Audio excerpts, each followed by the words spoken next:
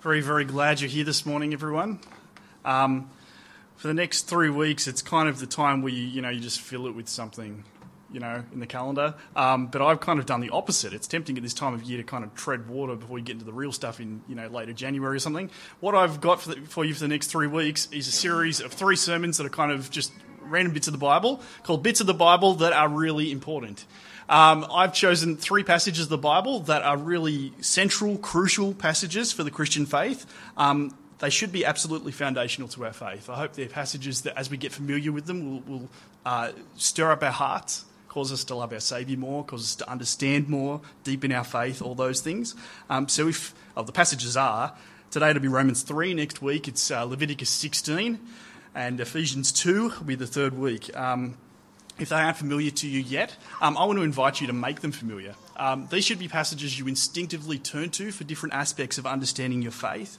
So if you don't know them yet, become familiar with them. They're wonderful passages. If you do know these bits of Scripture, then I hope you're rejoicing at the opportunity to look at them again. The reason is, I think there's a common myth out there that if you know a bit of the Bible, the preacher gets up to preach it and you roll your eyes and go, oh, I've done this, tick, next bit I don't know, please. I think it's actually not the mark of Christian maturity to respond to this sort of thing with dismissive attitude, like, oh, I know that. Christian maturity looks like, I want to know that more. I want to be reminded of that more. I want to treasure that more. I want to recall it more. I want to delight in those promises of God more. So if you know these parts of the Bible more, can I invite you to delight in them more, to treasure them more, to know and feel the implications more? Besides, freshly coming to God's promises is the way he keeps us in his kingdom, the way he helps us journey to the kingdom of God at the end of the race. Now, Romans chapter 3 is the one we're doing today, so if you turn to that, Kathy's going to come and read it in just a moment. Romans chapter 3, page 1129 in my Bible. I'm sorry, I have no idea what it is in the large print one, if you've got that. Now, Romans chapter 3, as you're turning that up, a lot of people think this is the most important passage in the entire Bible. This is the one. If you don't know anything else, know this one. That's what a lot of people say. Most famously, a guy called Martin Luther said, this is the most important bit of the Bible. This is it. You know this, you know the Christian faith. This is front and centre. So I want to invite you this morning to look at the most important bit. Maybe if you're not into the most important bit, I don't know. It's really important. I'm willing to say that. We should listen to it carefully. I'll just say one more thing before I get Kathy up. 1% of the listeners, which might not be anybody in the room, are wondering about, what about this new perspective on Paul thing? I'm not ignoring it. Come and talk to me about it if you're interested. But otherwise, this is what the passage means. But the rest of you just ignore what I just said, and Kathy's going to come and read the Bible. I'm presuming that you've already turned to the right page. So I'm reading from Romans 3, verses 19 through to the end of the chapter. Now we know that whatever the law says, it says to those who are under the law, so that every mouth may be silenced and the whole world held accountable to God. Therefore, no one will be declared righteous in God's sight by the works of the law. Rather, through the law, we become conscious of our sin. But now, apart from the law, the righteousness of God has been made known, to which the law and the prophets testify. This righteousness is given through faith in Jesus Christ to all who believe. There is no difference between Jew and Gentile, for all have sinned and all fall short of the glory of God, and all are justified freely by his grace through the redemption that came by Christ Jesus. God presented Christ as a sacrifice of atonement through the shedding of his blood, to be received by faith. He did this to demonstrate his righteousness, because in his forbearance he had left the sins committed beforehand unpunished. He did it to demonstrate his righteousness at the present time, so as to be both just and the one who justifies those who have faith in Jesus. Where then is boasting? It is excluded. Because of what law? The law that requires works? No, because of the law that requires faith. For we maintain that a person is justified by faith apart from the works of the law. Or is God the God of Jews only? Is he not the God of Gentiles too? Yes, of Gentiles too, since there is only one God who will justify the circumcised by faith and the uncircumcised through the same faith. Do we then nullify the law by this faith? Not at all. Rather, we uphold the law. And this is the word of the Lord.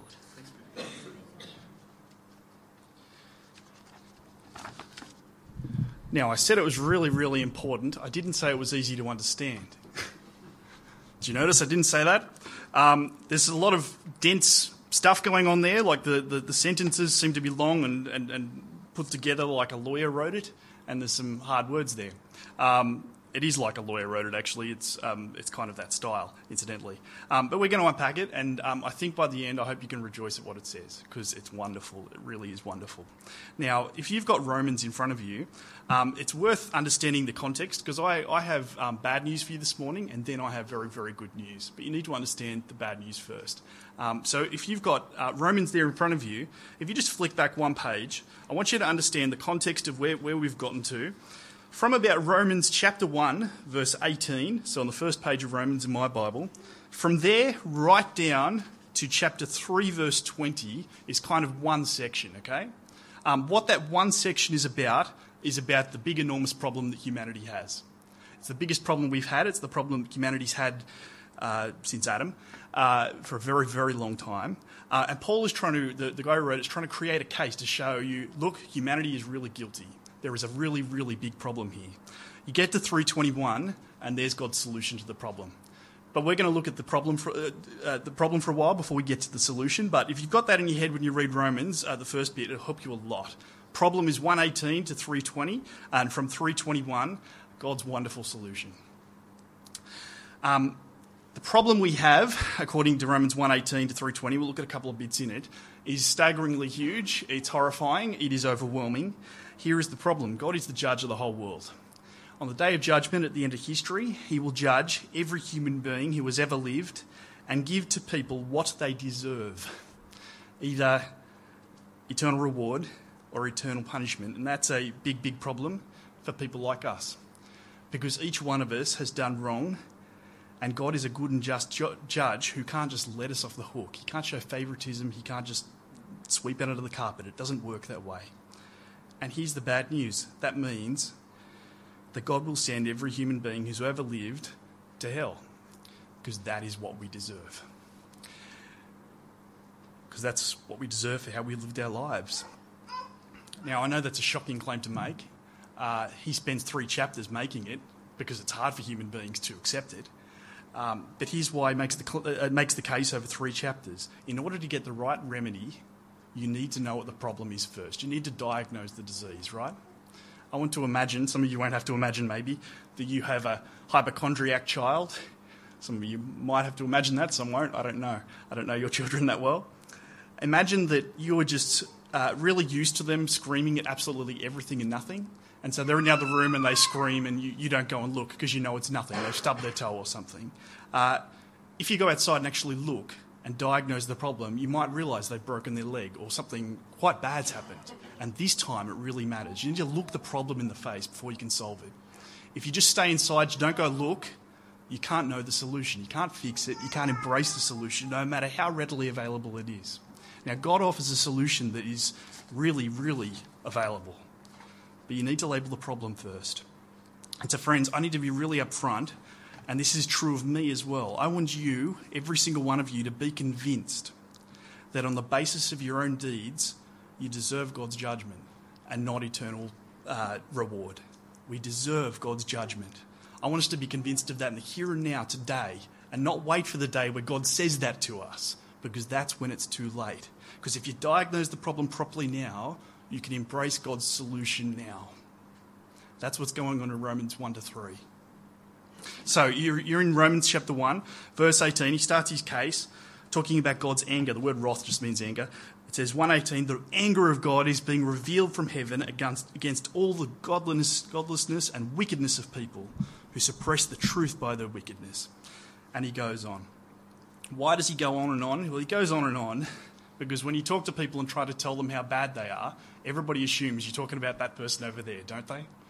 We know it's really other people, not me, but he wants us, as we continue reading Romans 1-2, to start being convinced, I think he might be talking about me. I think I'm included in this group of people who should be really worried. And so you get to the end of chapter 1 and you read it and you go, that's a bit over the top for me. Sure, there's people like that. 1:28. Furthermore, just as they did not think it worthwhile to retain knowledge of God, God gave them over to a depraved mind.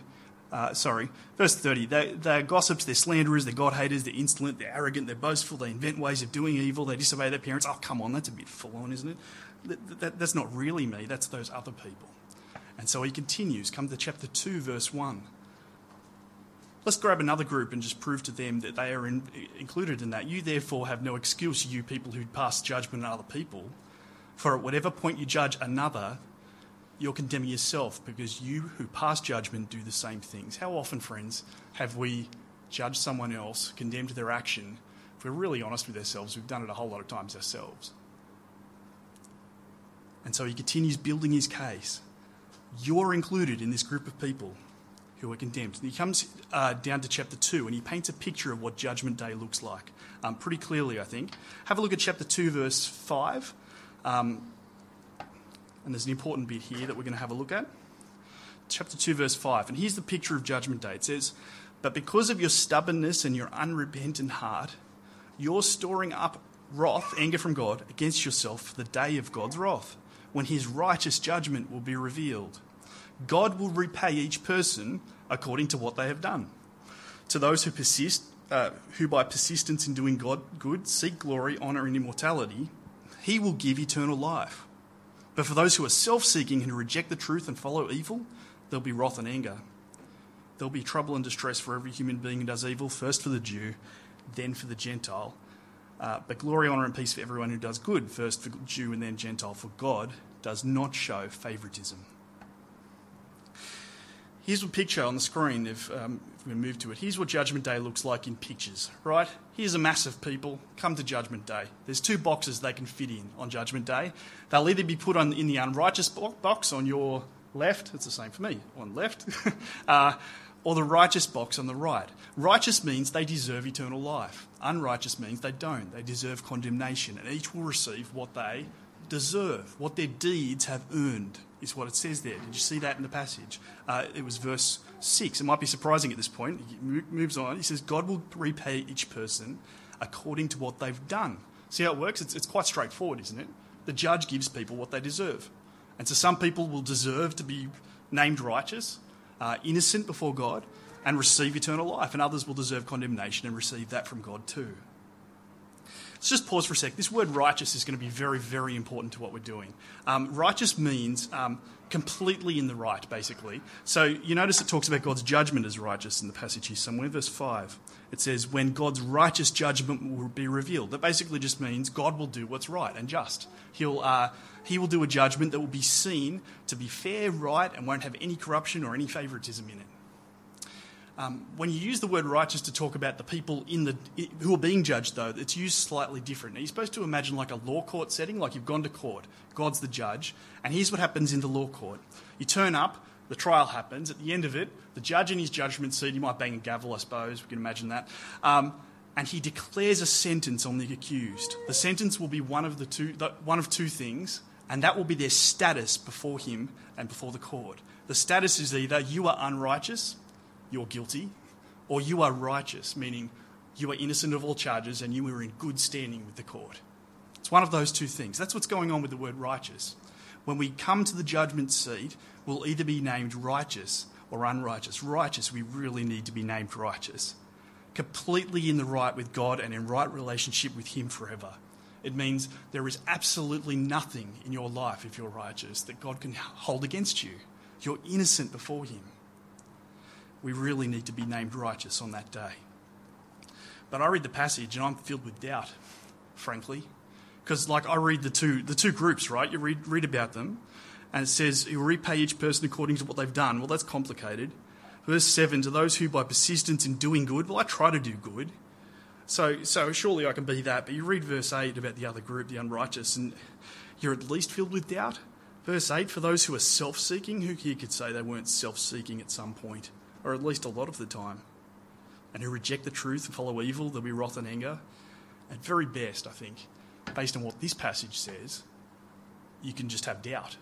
Maybe God, when I get there, will say I'm okay. Most likely he'll say I'm not. And so a common problem I've come across with people for a very long time is just anxiety about the day of judgment, right? Just fair enough. How do I know I'm good enough? What if God calls me to account for things that I'd rather forget about? What if on balance I'd done more wrong than good? Because God knows stuff that I've forgotten about. I mean, you read verse 16 of chapter 2, it says, "On the day of judgment, God will judge people's secrets through Jesus Christ." He judges my secrets? I've got no hope at this point. And so he continues making his case. And you start realising, I'm in trouble here. Here's another stressful problem.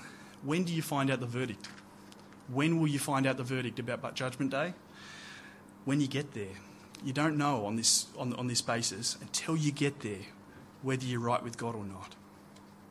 Now, there's a whole lot of stuff in between where he talks to Jewish people, because Jewish people are God's special people. And on the way through, he keeps on saying, you're the same as non-Jewish people, you're all sinners, just as much in need before God's judgment seat. Eventually he comes, we had Psalm 14 read to us, which is a psalm that's quoted. Come to chapter 3 there, and you'll see from chapter 3, verse 10, it's just a long list of quotes from other bits of the Bible, the Old Testament. And they're not nice quotes. They're quotes designed to say, look, the Bible says over and over again, people are guilty. People will suffer God's judgment. And you go, yeah, I'm guilty of that too. And you get to 3:19 and 20, and there's the grand conclusion.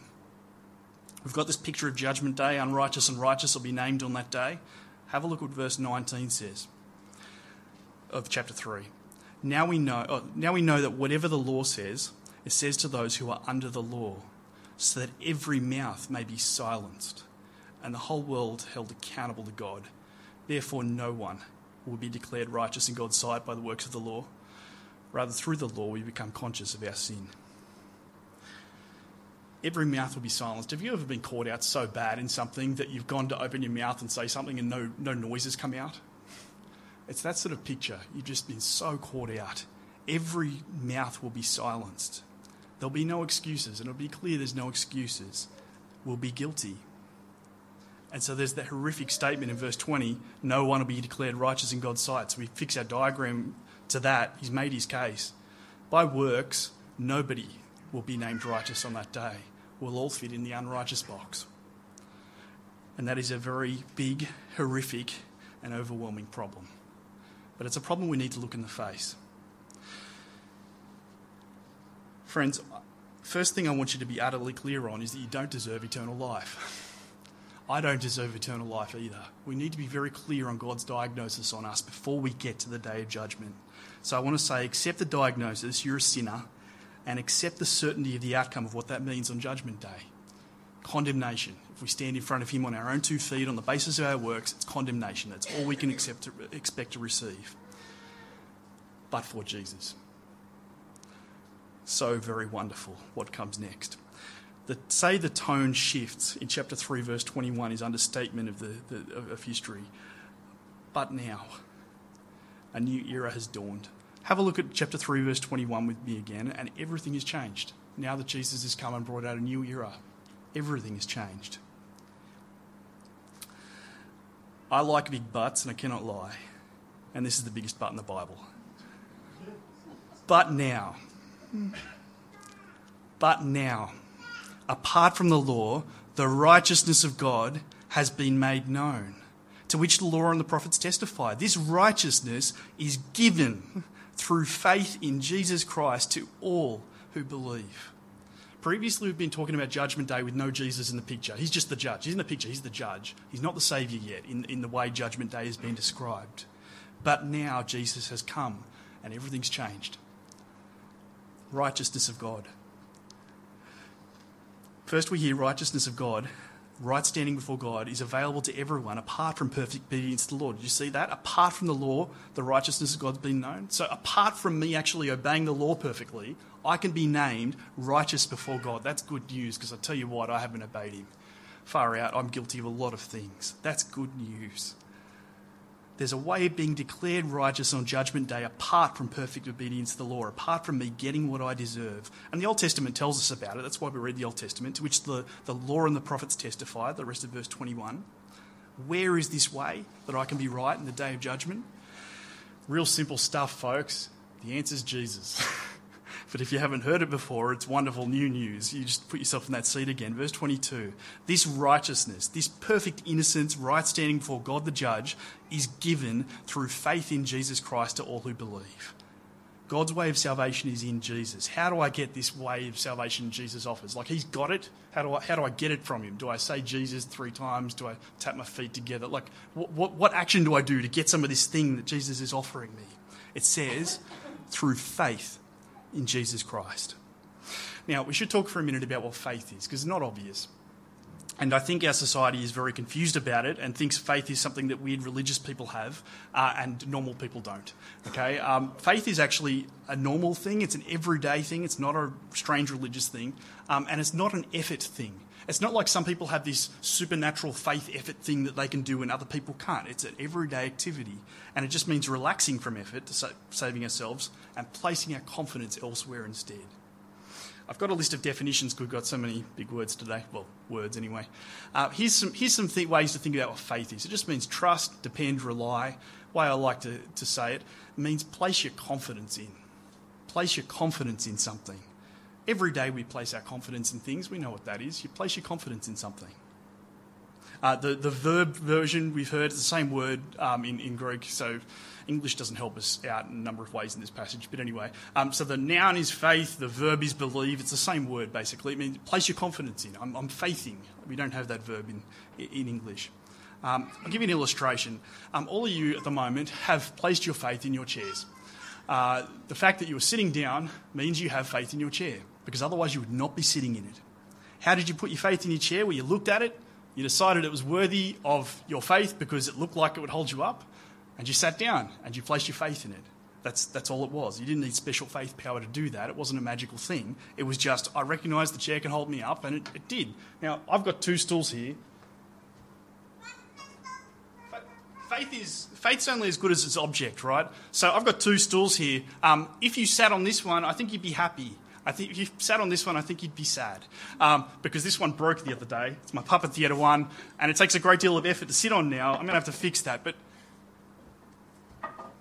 see, faith's as good as its object. Faith would do you no good if your chair broke under you, but you judged your chair could hold you up. I will place my confidence in that chair and put my butt on it. And you did, and it turned out well, and I'm very happy for you. As you see, faith isn't an effort thing, is it? You sat down, you actually took effort away. You took effort off your own feet. I'm tempted to put the stool here and preach the rest of the sermon just sitting on it. I'm not going to do that. But it's actually just taking away the effort, placing your confidence, placing your trust, getting something else to do the effort. It's the same with Jesus. Faith is taking away that burden of earning the verdict righteous on Judgment Day from ourselves, placing my confidence on Jesus. Jesus has earned it for me. I have confidence in Jesus to secure my verdict before the Father. I'm righteous because of him. That's what faith is. It's just, he's done it for me. I trust him. I'm depending on him. I'm relying on him. The righteousness of God is given through faith in Jesus Christ. It's so simple. Who's it for? Have a look at verse 22. Every phrase in this is wonderful. This righteousness is given through faith in Jesus Christ to all who believe, or all who have faith. He repeats it because it's so important. He's not saying, who's it for? Special faith people, special Jews, special religious people, churchy people? No, it's for everyone who will trust in Jesus. Everyone. Because everyone alike has the same need, verse 23. For all have sinned and fall short of God's standards, fall short of the glory of God, and all are justified freely by his grace through the redemption that came by Christ Jesus. So there's salvation, there's a right standing before God available in Jesus. Now the rest of the passage says, basically, that this paragraph tells us how he did it. How on earth does Jesus achieve a right standing before God for me? I've got to have faith, What did Jesus do? Did he sit in meditation and achieve salvation? His miracles brought salvation, or did his inherent niceness bring salvation? How did Jesus bring salvation? That's what the rest of the passage is about. Now, let's just have a look at verse 24, 25. And there's some key words which we'll put up on the screen in a minute, and we need to define them to really understand what's going on here, where our salvation comes from. It says, "And all are justified freely by his grace through the redemption that came by Christ Jesus.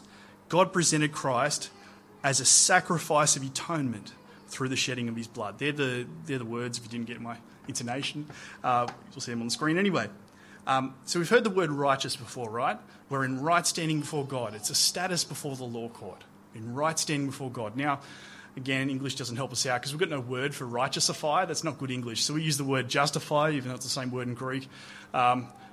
Crossing languages has all sorts of challenges. But when you hear the word justify in verse 24, it just means righteousify, declared righteous, right? Freely by God's grace. And all are declared righteous by God's grace through redemption that comes from Christ Jesus. So there was that one. Before we keep going though, this is wonderful. On this way of looking at the Day of Judgment, with Jesus in the picture, when can you know you're in right standing with the court? When? It's changed, hasn't it? Before you couldn't know until you got there. Now you can know because you're trusting in Jesus that you're in right standing with him forever. Now. You don't have to wait. You can know with certainty what your eternal destination is now. Gives us an assurance that nobody else can give, Jesus. Verse 24. Have a look at it there with me. Next word it uses is grace. You've got to understand this word. We just sang about it. Wonderful song. Grace is just the idea of generosity or an undeserved gift. It's something you didn't earn. In this case, it's not just something we didn't earn. It's the complete opposite of what we earned and deserved. In that we receive salvation from God that we didn't deserve, which is the opposite of the condemnation we did deserve. Jesus gives a free gift. God gives a free gift through his Son. It costs us absolutely nothing to be in the right with God. Jesus takes all the cost onto himself instead. Now, in theology talk, we're talking about an idea that's on the screen there called justification by faith alone. It's a wonderful phrase. I want you to remember it and I want you to treasure it because it's awesome. It really is. What's it about? Justification, declared righteous before God. How? By faith in Jesus, what you're supposed to understand by that. By faith, and alone is a very, very important word. Why is it an important word? Because we're saved by grace. And if you say, I'm saved by Jesus plus, fill in the blank with anything you want, and you've lost grace. Because grace means he gives it to us. It's an undeserved gift. So I'm very concerned whenever people say, I'm saved by Jesus, plus you've got to, go to Mass or do good deeds, and plus anything. The gospel's undermined at that point. We're justified by faith in Jesus alone. Trust in him alone. Next word, in verse 24 still, it's very dense, isn't it? Through the redemption that came by Christ Jesus. Redemption means deliverance from slavery or from bondage, basically. So if I was kidnapped, I'm sure my wife would be willing to sell all our stuff to pay the kidnappers to get me out of slavery. That would be a redemption, securing my release from slavery. Jesus has secured our release from sin and death and condemnation, is what that's about. Verse 24, through the redemption that came by Christ Jesus when he died on the cross, is the next thing we're going to hear about. Have a look at verse 25. God presented Christ as a sacrifice of atonement through the shedding of his blood. Now, when you read blood there, you're supposed to understand Jesus died on the cross. That kind of stands in the place of Jesus died on the cross for our sins. This sacrifice of atonement thing, what's that about? Two ideas. Sacrifice is where, in the Old Testament, we'll look at this next week actually, in the Old Testament you'd have an animal that would die instead of you, in your place, for your sin. It was a symbolic thing actually telling us about Jesus coming in the future. It's Jesus taking our place, being judged, being a sacrifice for us when he died on the cross. The word atonement is an easy way to remember that. Atonement means at one-ment. At one-ment brings reconciliation, makes people at one, brings them together. So by Jesus' sacrifice, his death, he's brought us reconciliation with God. He's made us in right relationship, right standing with him again, is what that means. Now, I'm going to get a bit techie with you because I think it's important. Have you got your Bible there, verse 25, and you'll notice there's a footnote. In my one it says D. Has anybody got anything besides sacrifice of atonement in the Bible they've got in front of them, by the way? Come on, this is the interactive part. Has anybody got anything besides that phrase in their translation, if you've got a different one? Nobody's got the word propitiation. Has anybody got a footnote that says propitiation? That's all right. It should be there in a footnote. You'll see in your footnote, it says the Greek for sacrifice of atonement refers to the atonement cover on the Ark of the Covenant. And you go, okay, that's lovely. Thanks for that bit of information, which I can do absolutely nothing with. We'll talk about it next week.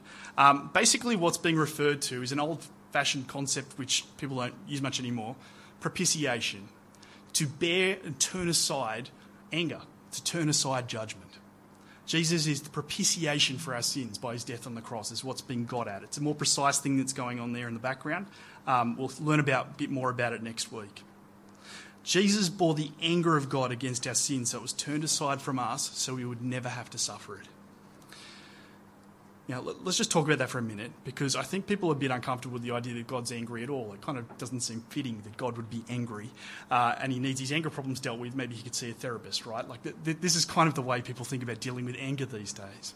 Part of the problem is, as humans, we never see righteous anger, I don't think, ever. Like, we see a lot of nitpicky anger. We see a lot of lashing out that's beyond out of all proportion of what's actually due for the offence. We very rarely see anger that's just and right. The Bible insists, though, God's anger is always just and right. It's another way of talking about his judgment on sin, him giving people what they deserve. But the reason it's called anger is because it isn't dispassionate. God isn't the disinterested judge who's looking at his watch while he bangs his gavel going, I wonder if it's lunchtime yet, right? The reason is because on Judgment Day, God isn't just the judge, he's also the offended party. Friends, whenever we mistreat people God created. Whenever we mistreat anything in creation, we mistreat God's property. Everything's personal in this trial. God created everything, and he cares very deeply for the way we treat his creation. So all the offences that are committed that come out on the day of judgment are primarily against God. And so he's angry. It's another way of talking about his judgment. But his anger is measured, it's just, it's what's actually deserved. But here's the amazing thing about Christianity that I don't think you can find anywhere else. On this trial, there's the judge, who is the offended party, and there's us, who deserve condemnation. And in Christianity, you have the judge coming down, the offended judge, to take the punishment on himself, to take his own anger on himself. Jesus died the punishment that he was going to give to us. He decided to take it upon himself. Father, Son, and Holy Spirit the Trinity took it on themselves in the cross of Jesus, turning aside his own anger for our sins so that we would never have to suffer it. Isn't that extraordinary? Absolutely extraordinary. He turned aside, he exhausted his anger, his own anger that we deserved. Now here's the passage with some of our definitions plugged in, and I hope you can see makes a little more sense, and you can see why it's so wonderful. Listen to what the passage says with some of our definitions plugged in. It says, but now a way of being declared righteous from God, apart from law, has been made known, to which the law and the prophets testify. This way of being declared righteous from God comes through trust in Jesus Christ to all who trust in Jesus Christ. There's no difference, for all sinned and fall short of the glory of God, and are declared righteous freely by his grace through the deliverance that came by Christ Jesus. God presented Jesus as a bearer of his anger by his blood to be received by trust, or be received by faith, having confidence in him. I hope you can see how wonderful that is. Here's what it does to Judgment Day. Sure, everybody deserves to be in that box, but now there's a path across by the death of Jesus, so many will be named righteous who, standing on their own feet, on the basis of their own works, never could be. Only by trusting Christ do we gain this new status of righteous before him. Now, there's quite a few entailments in the passage of implications. Let me give you two here in the passage. Have a look at verse 27. You've got your Bible there. Here's an implication for us. Two implications. Number one, where then is boasting? It's excluded because of what law? The law that requires works? No, because of the law that requires faith. For we maintain that a person is justified by faith apart from works of the law. No boasting is the first implication. If you're a Christian, I hope that humbles you. You realise I don't deserve anything good things that God is actually giving me. He's just giving it to me as a free gift. I'm not better than anyone. You're not better than anyone. It should humble us. It should make, here's the way of saying it that I love, it should make Christians come across as poor beggars telling other poor beggars where there's bread. That's what it should feel like. We're poor beggars telling other poor beggars where there's bread. A whole lot of bread. More than bread. But you get the idea. It should make us humble. It shouldn't make us proud. We're not better than other people because we know the day of judgment without Jesus would be disastrous for us. Here's the second thing. Friends, how can you know that on the day of judgment you'll be declared right in God's sight and he'll welcome you into his kingdom? Here's my answer. Well, because I'm a sinner who deserves his anger, but because of Jesus, God's anger against my sin has been turned aside. He's redeemed me into his kingdom forever. It's all what he did.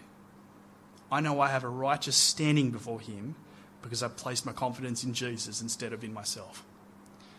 I just got to ask, I don't know all of you that well. On what basis are you prepared to stand at the final judgment? Is your confidence in Jesus? I need to be very clear on that. I said at the beginning, I want these passages we're looking at to be embedded in your thoughts and your hearts and your minds. They should change the way we approach life. You need to get to know them for them to change the way you approach life. Because when you get to know them, your fears are stilled, your anxieties are done away with, you can confidently face even death itself. A few years ago, a Christian man I knew, he died 2 years ago, but this was a decade and a half ago. He was in hospital, I think, heart surgery was what it was. Very mature Christian man who I looked up to a great deal. He was scared. He was in hospital. I think he must have been alone at this point, just at night, and he was very anxious and he was very scared. What do you do when you're very scared and anxious in that sort of situation? He turned to the promises of God that he'd learned to love over a lifetime. He turned to this passage. He reminded himself that he is justified through faith in Jesus Christ. He turned to Romans 8. He told me, therefore there's no condemnation for those who are in Christ Jesus. Now, you can't face those times with Christian confidence unless you get to know your Bible and unless you've learned to cherish the promises of God like these ones. Because that's what makes Christians approach life different to other people. We have our confidence in a great Saviour and we know his promises in the scriptures here. What confidence, friends, do you have to carry you through times like that? Let's pray.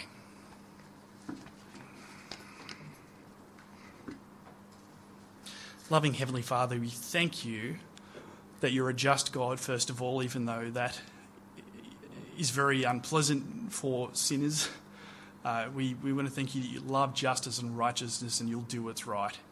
And we thank you that you want to end evil, and you will. We thank you, though, that we won't just be condemned on that day when you judge evil. Thank you so much for the Lord Jesus. Thank you so much that it is simply by faith, simply by placing our confidence in him, that we have right standing with you forever. We thank and praise you for that today. Please help us to know what it means to trust him through every stage of life, when life's good and happy, when life is hard and difficult. Most of all, Father, help us to embrace that sure hope we have of standing in right standing with you forever on Judgment Day because of him and not because of us. And we thank you in Jesus' name. Amen.